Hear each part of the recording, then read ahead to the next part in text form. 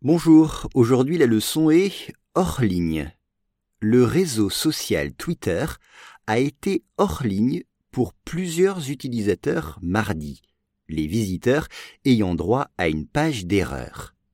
Once again, le réseau social Twitter a été hors ligne pour plusieurs utilisateurs mardi, les visiteurs ayant droit à une page d'erreur. D'abord, le réseau social. Le réseau social. The social network. Le réseau social. Facebook, Twitter ou Instagram sont des réseaux sociaux, au pluriel. Un réseau social, des réseaux sociaux. Avec X à la fin de réseau et X à la fin de sociaux. Là, c'est Twitter. A été hors ligne. C'est le titre de cette leçon.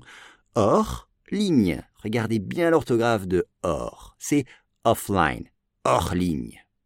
Pour plusieurs utilisateurs. Donc, pas pour tous les utilisateurs. Seulement plusieurs utilisateurs. Many users. Plusieurs. Ça peut être beaucoup, mais c'est pas la totalité. C'est plusieurs utilisateurs. Exemple, plusieurs utilisateurs de WhatsApp ont eu un bug dans l'application aujourd'hui. Plusieurs utilisateurs de WhatsApp ont eu un bug dans l'application aujourd'hui. Les visiteurs, on a vu ce mot cette semaine dans différentes leçons. Un visiteur, E-U-R, ayant droit. Alors là, c'est avoir droit et c'est le participe présent. Ayant droit. Alors, avoir droit, c'est bénéficier. Avoir droit. Exemple, quand je suis arrivé à l'aéroport, j'ai eu droit à un accueil chaleureux. Avoir droit à, c'est bénéficier. Là, malheureusement, ils ont eu droit à une page d'erreur.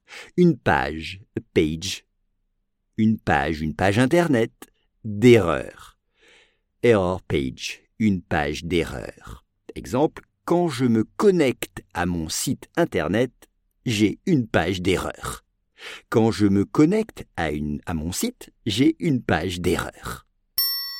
Le réseau social Twitter a été hors ligne pour plusieurs utilisateurs mardi, les visiteurs ayant droit à une page d'erreur.